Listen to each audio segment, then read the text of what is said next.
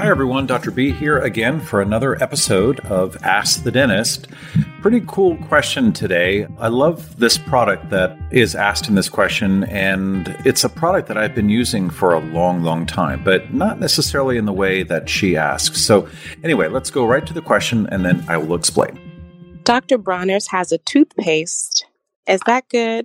And they also say that you can use their soap to brush your teeth. I mean, it's soap, but what do you think about those two? Dr. Bronner's.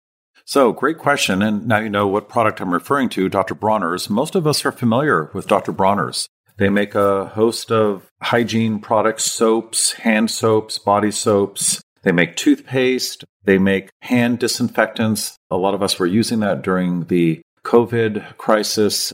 But they do say on the side of their body soap, the big jugs of soap, that you can use it as a toothpaste. But let me caution you on that. Let me give you some background first on what Castile soap is. And so I've been using this product for at least 30 years. And I love the product. I use the unscented version because it doesn't have any essential oils in it. Castile soap actually is named after a region in Spain. And this is an old-fashioned soap, I think back from the 11th or 12th century.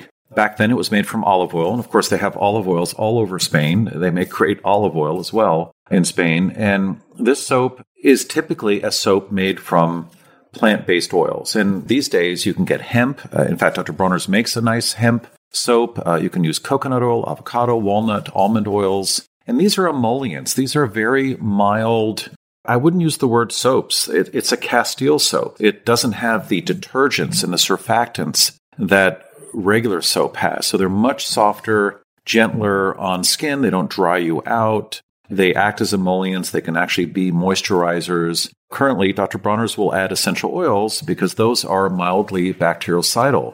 Do I like that in the mouth? No. You've heard me say before that essential oils are too bactericidal. You never know how much you're getting, and that's the last thing you want to do is disinfect your mouth. You want to nourish it, feed it. You don't want to break down different colonies by killing bacteria in the mouth, because that just leads to a dysbiosis. And if you have a dysbiosis in the mouth, which is essentially kind of a shift from a lot of commensal bacteria that are all getting along together, the good and bad, to a more pathogenic environment where the bad are dominating the commensal bacteria, the ones that get along with everyone. So you're just building up the bullies in the mouth, and that leads to decay. It leads to gum disease, bad breath, you name it. So I wouldn't use Castile soap. They do have a great toothpaste. It's a little too foamy and sudsy for me. It does have surfactants in it. They're natural surfactants.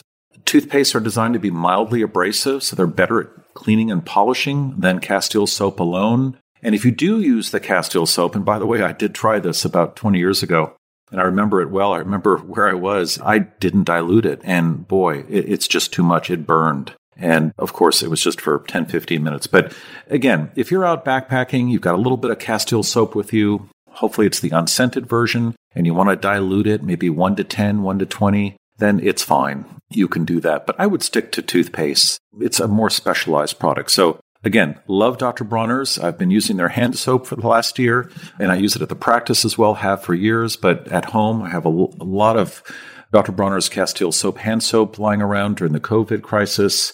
Typically, what we think of soap is a detergent. It has strong emulsifiers in it. It really dries out your skin, your hair, any biological tissue. It will try and break down. It'll break down the cell walls and it'll dry it out. And that's why I don't use regular conventional soap. Remember, conventional soaps are acidic, and that doesn't work well on skin. It doesn't work well in the mouth. Acidic pHs in the mouth, of course, lead to dysbiosis.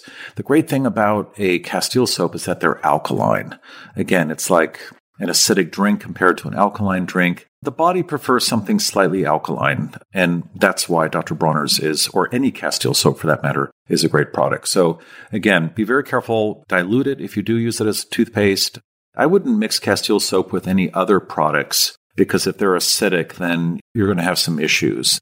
Anyway, that's all I've got to say about Dr. Bronner's. Love the stuff. Still can't figure out all the text and writing on the side of the bottles, but it doesn't matter. It's a great company. They're down in LA. They make a great product, and I think it's great for your skin. So just be careful when you use it for toothpaste. Make sure you dilute it. Again, great question. Really appreciate you asking that. I'm sure a lot of people have wondered about that. I mean, is it a good toothpaste? Can it be used for many other things? And in general, yes, but make sure you dilute it.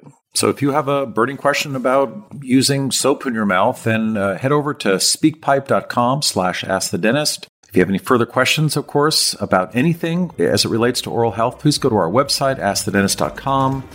And if you're looking for a functional dentist with a similar approach as what you're hearing here, then on this podcast, then go to askthedentist.com/directory. You're going to find a whole list of like-minded dentists with training in functional dentistry, and that list is growing very, very quickly. I really appreciate you listening, and I will see you next time.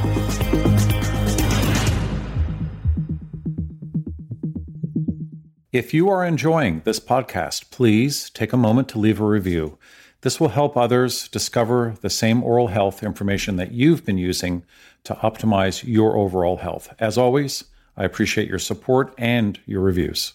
Hi, everyone. I hope you enjoyed this week's episode. Just a reminder that this podcast is for educational purposes only. This podcast is not a substitute for professional care by a dentist, doctor, or other qualified medical professional. This podcast is provided on the understanding that it does not constitute medical or other professional advice or services. If you're looking for help in your journey, seek out a qualified medical practitioner. If you're looking for a functional dental care provider, you can visit askthedentist.com/directory and search our Find a Dentist database.